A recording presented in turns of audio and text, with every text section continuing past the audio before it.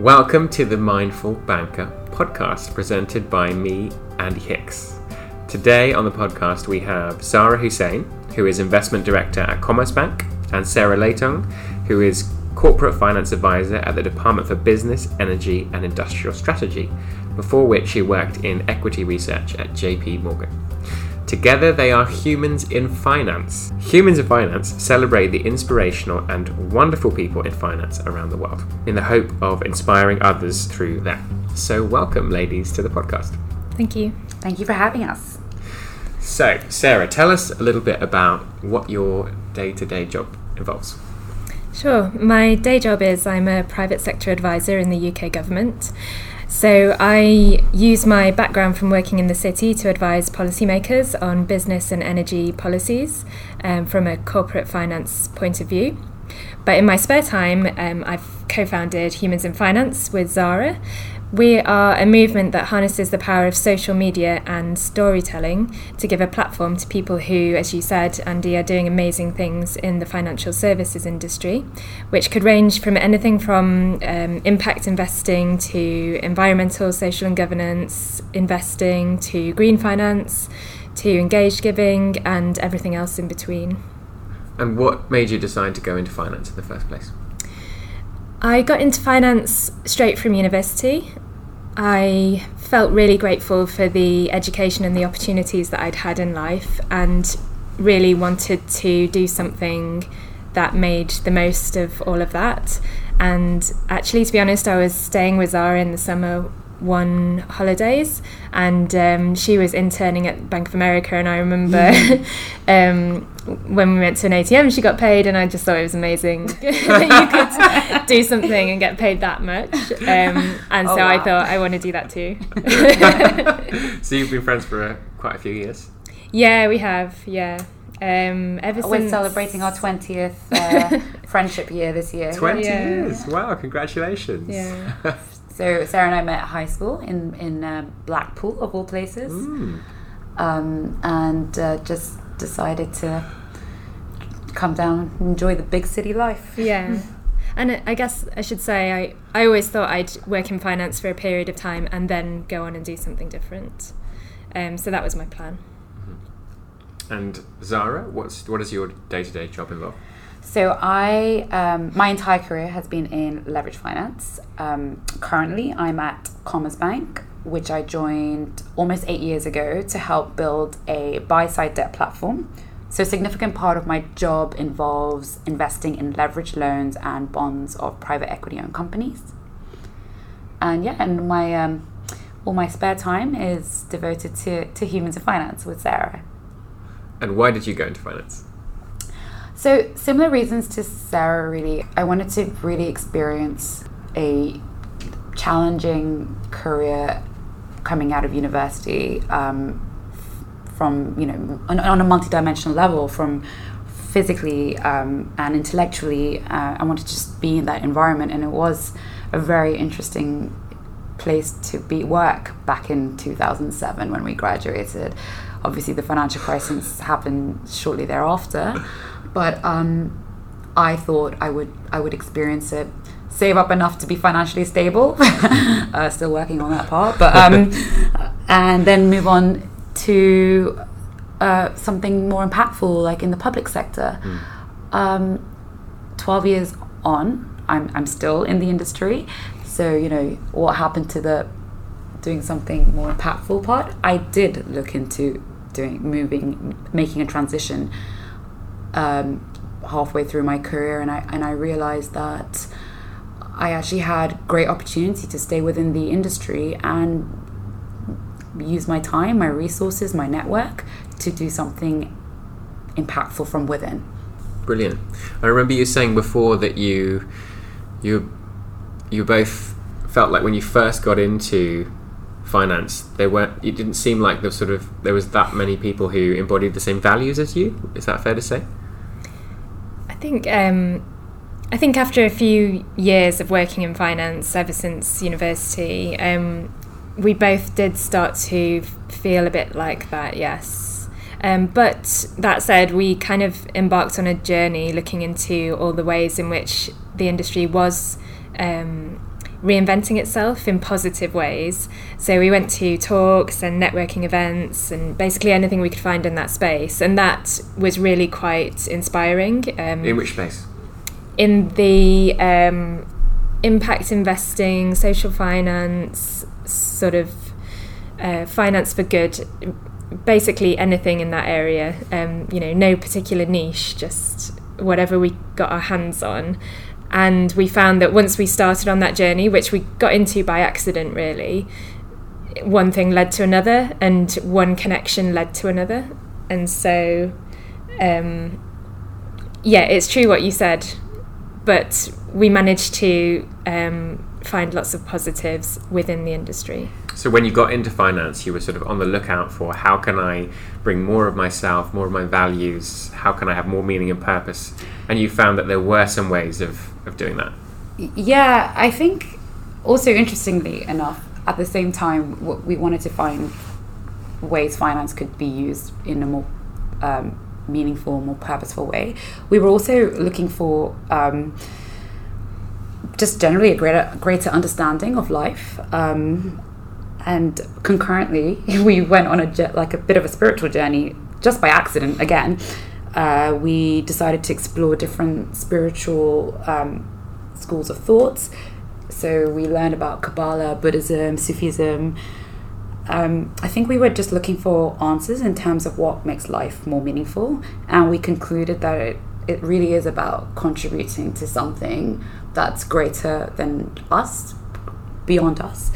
And where did you go to do this exploration? Was it lots of different places, or was there one particular avenue you were pursuing? Well, that's the wonderful thing about London, right? I always just think whenever I decide to take on a new hobby, London delivers. So we just decided, let's explore Kabbalah, and then we went to the Kabbalah Center and signed up to an 8-week course to learn more about to do a level 1 course, and then we did the same with Buddhism. And I mean, we definitely take advantage of this wonderful city that we live in, and so we asked and London delivered. So it was it's as simple as that. And once we really decided that we were going to do something bigger than ourselves, we just decided to find people in finance that thought the way we did, and then fast forward to today, we have Humans in Finance with a community of around 13,000 online.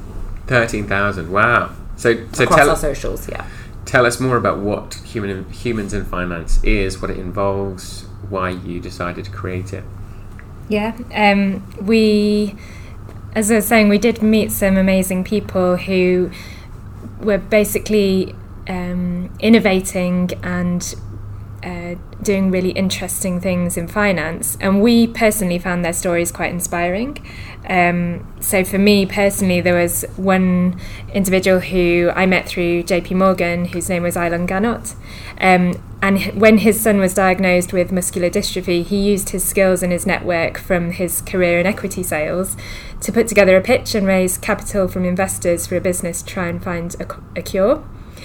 So that was just one example for me that was really inspiring. But Zahra and I basically thought that if we find this so interesting, then maybe other people will as well.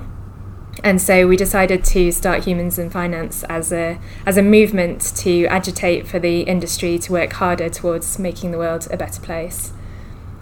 Amazing, brilliant. Zahra, why did you think this was a good idea?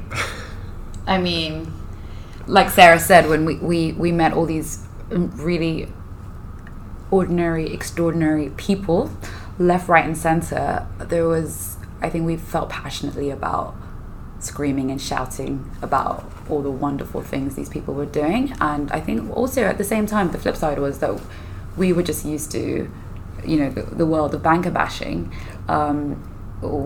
Nobody wanted to celebrate the positive people or potential that the industry has in contributing. Have you had any personal experiences where people have been critical to you about being a banker or bankers? Definitely, yeah. What sort of thing have people said? It's almost like when you go to a party and someone says, "What do you do?" and you can just tell before you've even said it that they're going to disapprove. Yeah. So I've been in that situation. sometimes I haven't been able to tell it, and I've said, well, I work in finance, and then I've been on the receiving end of abuse. Wow, what kind of thing have people said? Just really kind of putting you down for your livelihood, which is not very nice. So people will assume that they know everything about you just because of what you do. And sometimes I didn't even, it was a person who I totally didn't expect them to react in that way, but then they did. Implying that because you work in finance, you're selfish or greedy, yes, or soulless. Right. Yeah. Yeah. And that you caused the financial crisis right. in a way. That you've sort of robbed the country of and the world. Yeah. And you're responsible for a lot of misery and austerity that we're still seeing today. So right. And I think the people that we met, not only did we want to share their positive stories, but it also made us both realise how powerful the financial services industry can be, either for the positive or the negative. But there were so many people who I met, and I was amazed that they were using their skills and their network that they'd got from finance to do something good, and that how much value that can add. So you're seeing this reaction that the outside world has to finance, it being very negative, and you've caused problems for the whole world, and at the same time you're seeing that there are all these people doing really great things within finance who are sort of unsung heroes. They're not being represented, they're invisible. And so you felt very motivated to try to shine more of a spotlight on them. And basically try and drive a change in mindset generally, to show people that, hey, this can be the norm. So we decided that using the power of social media would be the most effective and cheapest way of doing it without a budget.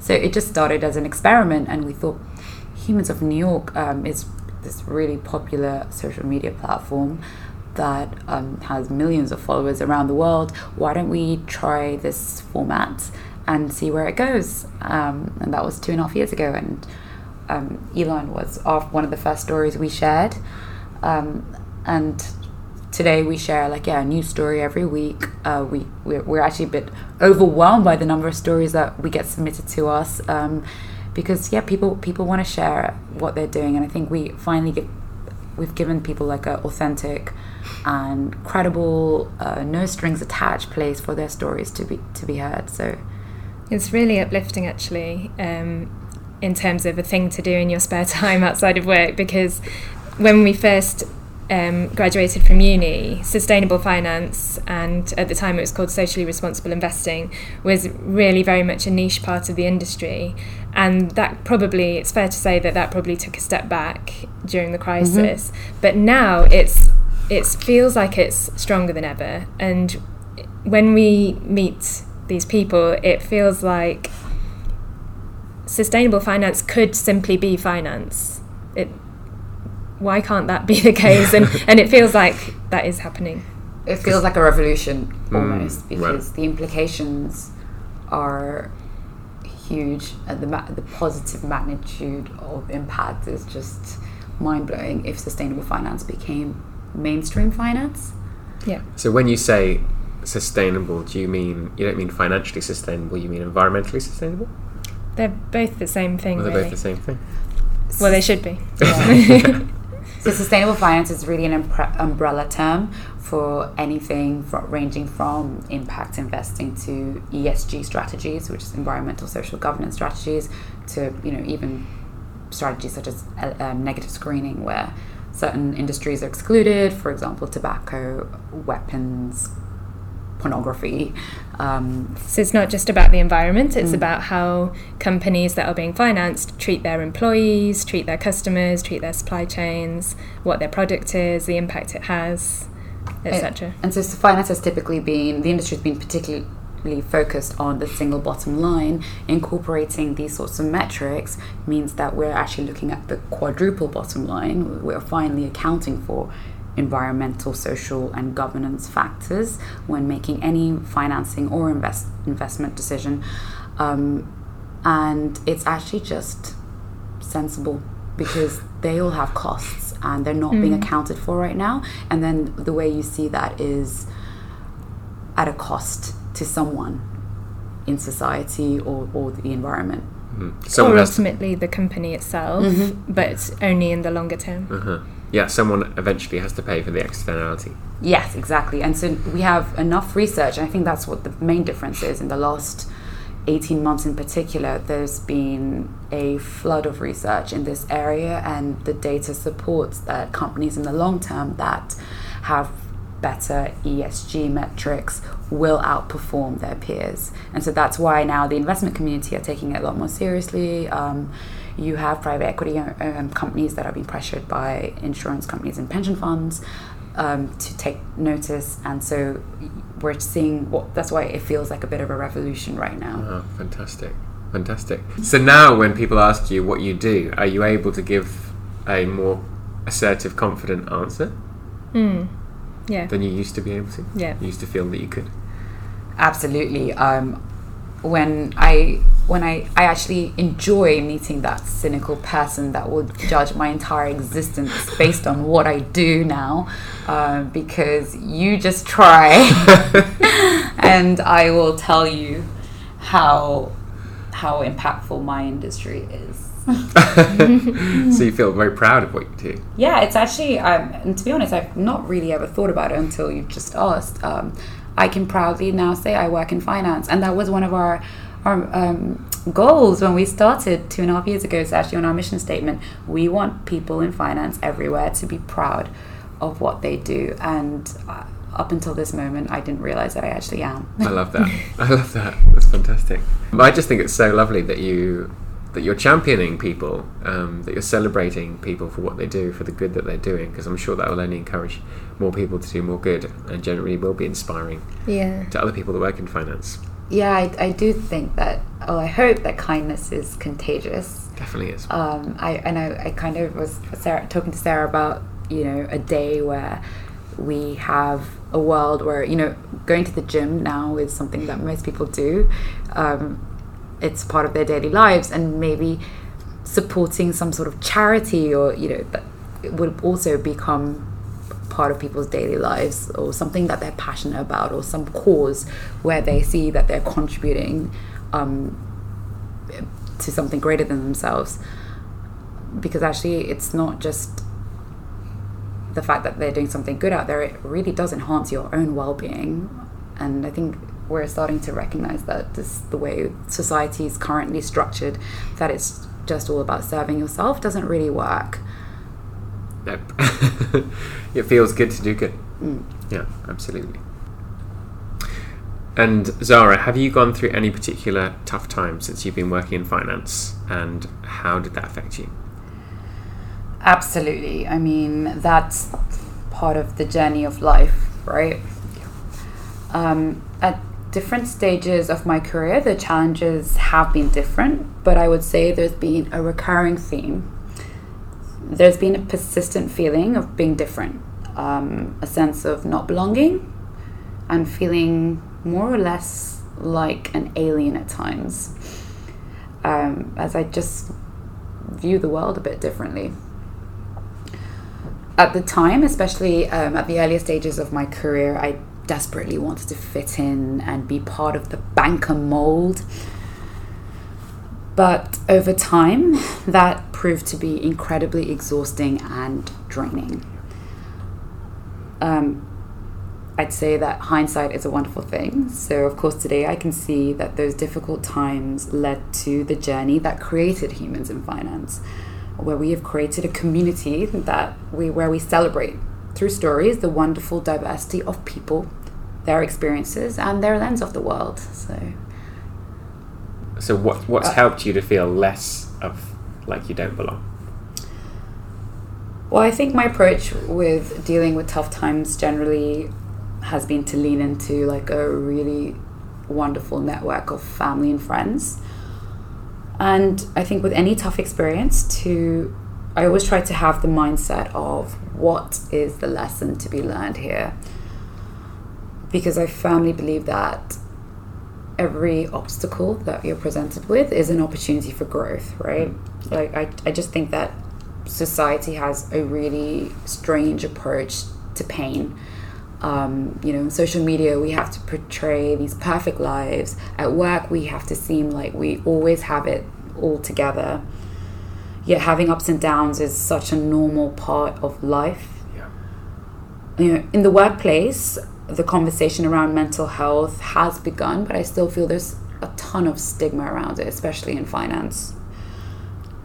I wonder if people were given permission to almost embrace their difficult times and given the tools to really overcome these challenges by their employer, if in the long run companies would see an increase in productivity, employee loyalty, innovation, and even profitability. I'm sure they would, yeah. And I think, as you say, it's starting. People are starting to be able to talk about these things more, but it's very early stages. Yeah. And not everyone feels like they can talk about mental health. No, not especially in an industry that is typically dominated by, let's say, egos and considered to be a tad bit alpha. Yeah, and it's a tough combination of an industry or a culture where there's a lot of stress and pressure and an inability to be able to talk about it. And it's not sustainable. No. Sarah, what does success mean to you? So for me, success would be getting to work on projects that somehow make the world a better place, even if just in a very small way, but also at the same time working in a way that brings out the best in the people around me, and makes them feel positive about themselves as well. And do you feel like you have a bit of that at the moment? Yeah, sometimes. Depends on the day. Yeah. Okay. I like that, yeah. So feeling like what you do every day has meaning, has a positive impact, and you're able to work in a positive way with the people around you. Yeah. Nice. That would be amazing. From your experience of finance, what would you say separates the top performers, the people that really rise to the top, and the people that don't get so far? Mm-hmm. What qualities?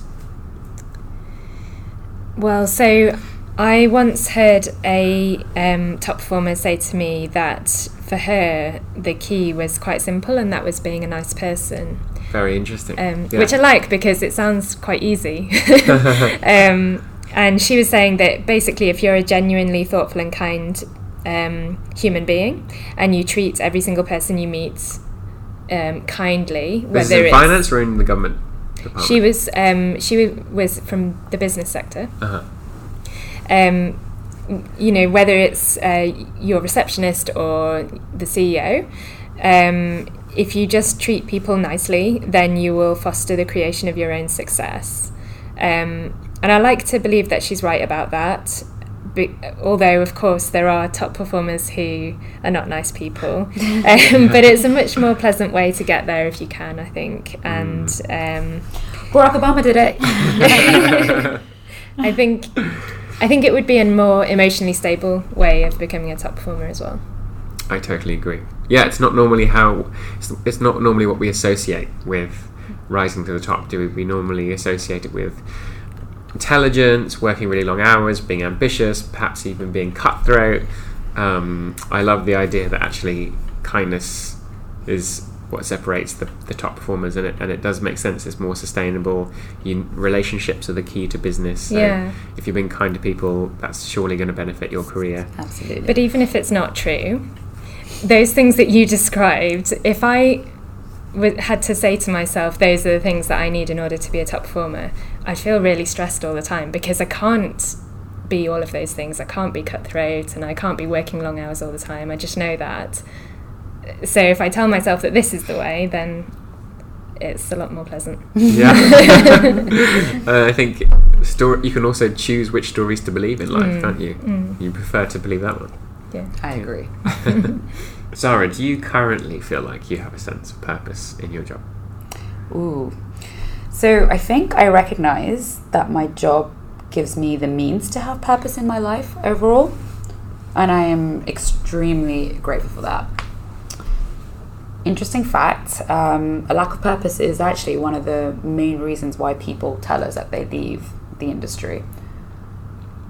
But on a positive note, the pace of change, and we've already alluded to this, with the onset of sustainable finance, is occurring at a really rapid pace.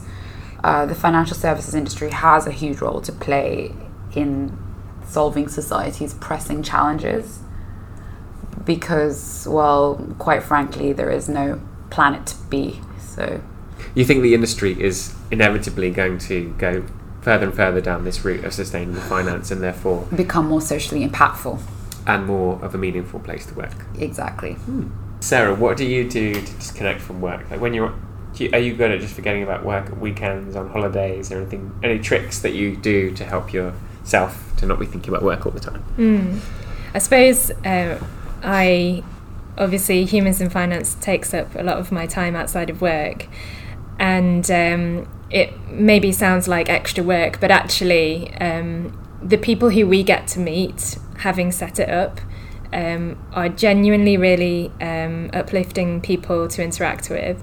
And so although it is kind of like extra work, I always come away from those conversations or those events or those meetings feeling much more positive. Yep. And so I think that's a good way of disconnecting from work.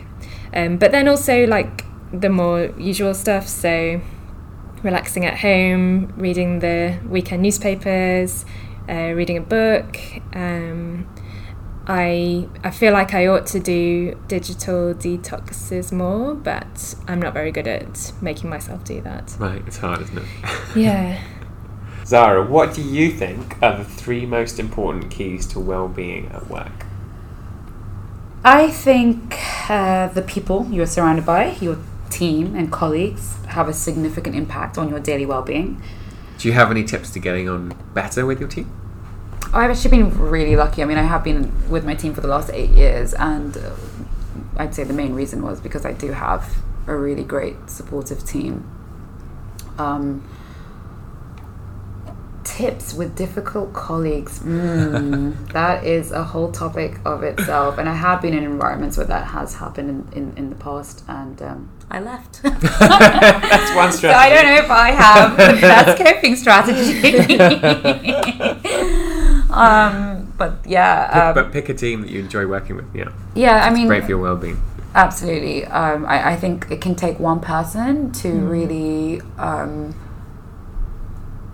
basically create a negative experience in your environment on a daily basis. Can really throw you off your balance. Definitely. I think rigid corporate environments are no longer serving us. So flexibility in terms of our schedule as well as where we work from is being recognized as increasingly important. And that's another reason why I've probably stayed in the team that I'm currently with for as long as I have. I have a boss that completely recognizes that.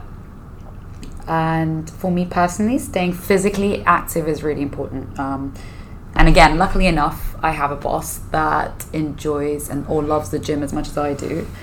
So I'm able to squeeze in a good training session, most days. You go to the gym every day? Almost every day? A couple times a week, yeah. For sure, yeah. Any particular classes you like to do? Do you do spin or? I'm a big Barry's boot camp fan. Barry's boot camp. What do you like about Barry's? The intensity, yeah. Yeah, I can definitely... pushing it hard. Yep. So exercise, your team, and flexible working, you think are the 3 keys? Mm-hmm. Mm-hmm. For a sustainable lifestyle within finance that leads to good well-being. Do either of you practice mindfulness? Or have you in the past? And have you found that's useful in your job in any way? So mindfulness can take lots of different formats, right? So at different periods of my life, I've been more consistent with doing meditation, but I always think of it as, like a habit, like going to the gym, for example.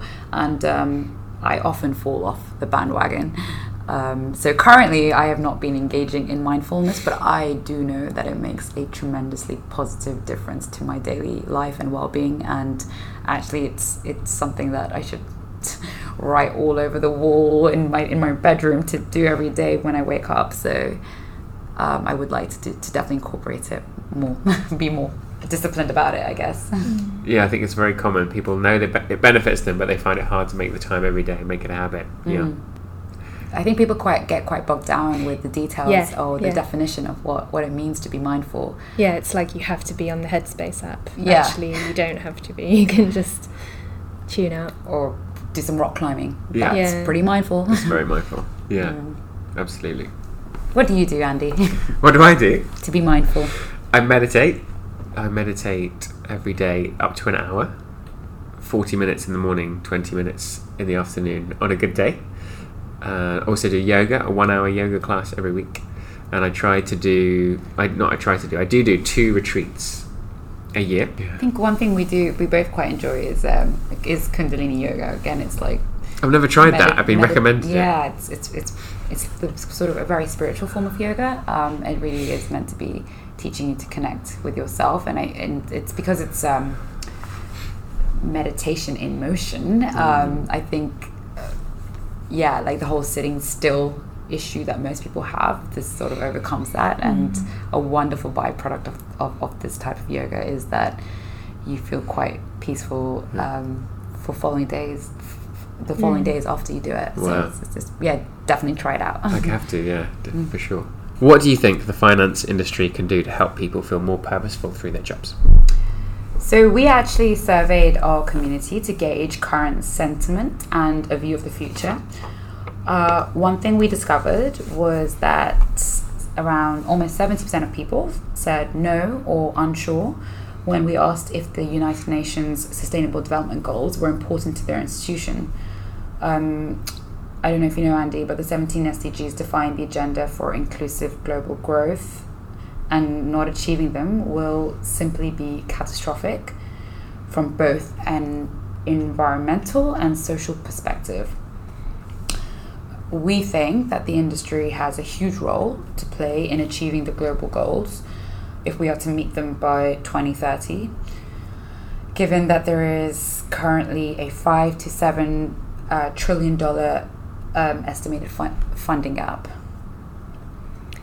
Yeah, and I think what can finance do? So first of all, the big investment banks and other financial institutions can make a public commitment to the Sustainable Development Goals and say, we care about these are important. But then also they can look at the Sustainable Development Goals, the 17 of them, and they can figure out which ones pose a risk or create an opportunity for their business. And then a logical consequence of that is developing actual strategies and targets to help to contribute towards them. And we feel like, based on our network and our friends, if your firm has this sort of public commitment, it really makes people feel like they're part of a greater purpose. And so, to answer your original question, I think this is one quite tangible way to help financial institutions make people feel more purposeful in their jobs. So what do you want people listening to this who work in finance, or perhaps don't work in finance, to do? We would like people to go on our change.org page and sign the petition so that we can really get the mainstream industry behind this. And that's the only way we think that there's a chance of achieving these goals. Yeah. Great. Yeah, and we can put a link to that underneath the episode. Oh, great. No problem. Fantastic. So you'd like people to sign that petition and promote it amongst their network. And if people want to follow Humans in Finance, or perhaps even submit a story, how do they do that? So the best thing would be just to go on our website, humansinfinance.com. There people can access the links to all of our social media pages. Instagram is probably where we definitely have our strongest following, and on that page there is a story submission link, or if it's easier, just drop us an email, hello@humansinfinance.com. And it's stories of people who are doing something socially, environmentally related to do with investment in finance. Well, actually, it's a whole spectrum of people who may be doing something socially impactful or environmentally beneficial. One of the stories that we shared, Hamza Farouk at Goldman Sachs, he has built this solar energy project for villages in Pakistan in his spare time. Wow, that's whilst amazing. Working at Goldman Sachs. Yes, Amazing. go figure. But it's celebrating the big and also celebrating the less big as well, I think, because that can be very relatable for people. You know, if you see something and you think, oh, I could do that. Maybe I can't build an entire solar electricity project in Pakistan, but maybe I can mentor high school students in my spare time. Personally, we find those very relatable as well. So like our friend Lois, who we profiled a few months ago, she's a bit of a serial mentor. She's really good at it. And we should probably add that she also works in, in M&A, so the fact that she still finds the time to do this serial mentoring. So I guess what we're trying to say is there It's is not a competition. no niche as well. It's not just environmental social governance investing, it's basically anything. Yeah. We're interested in anything. Yeah, great, fantastic. Everyone can make their mark in their Yeah. own way. So Yeah. Great. Is there anything else you'd like to add before we wrap up? keep doing all the awesome stuff you're doing. Bank is mindful everywhere. Okay, well, thank you very much, Zahra and Sarah. It's been a pleasure speaking to you. I think you're doing really amazing, inspiring work, and I think it's any kind of work that's showcasing positive things that humans are doing in any industry is so valuable when we have a media that's so focused on negative things. And even as individuals, I think we often tell negative stories about people gossiping and so on. So to be really showcasing the good things people are doing, I think it's such a positive thing to be doing in the world. So it's been great talking to you about it, and I hope that people who listen submit submissions and also support your petition to support the Sustainable Development Goals. So thank you very much. Thank you. Thanks for listening to the Mindful Banker podcast.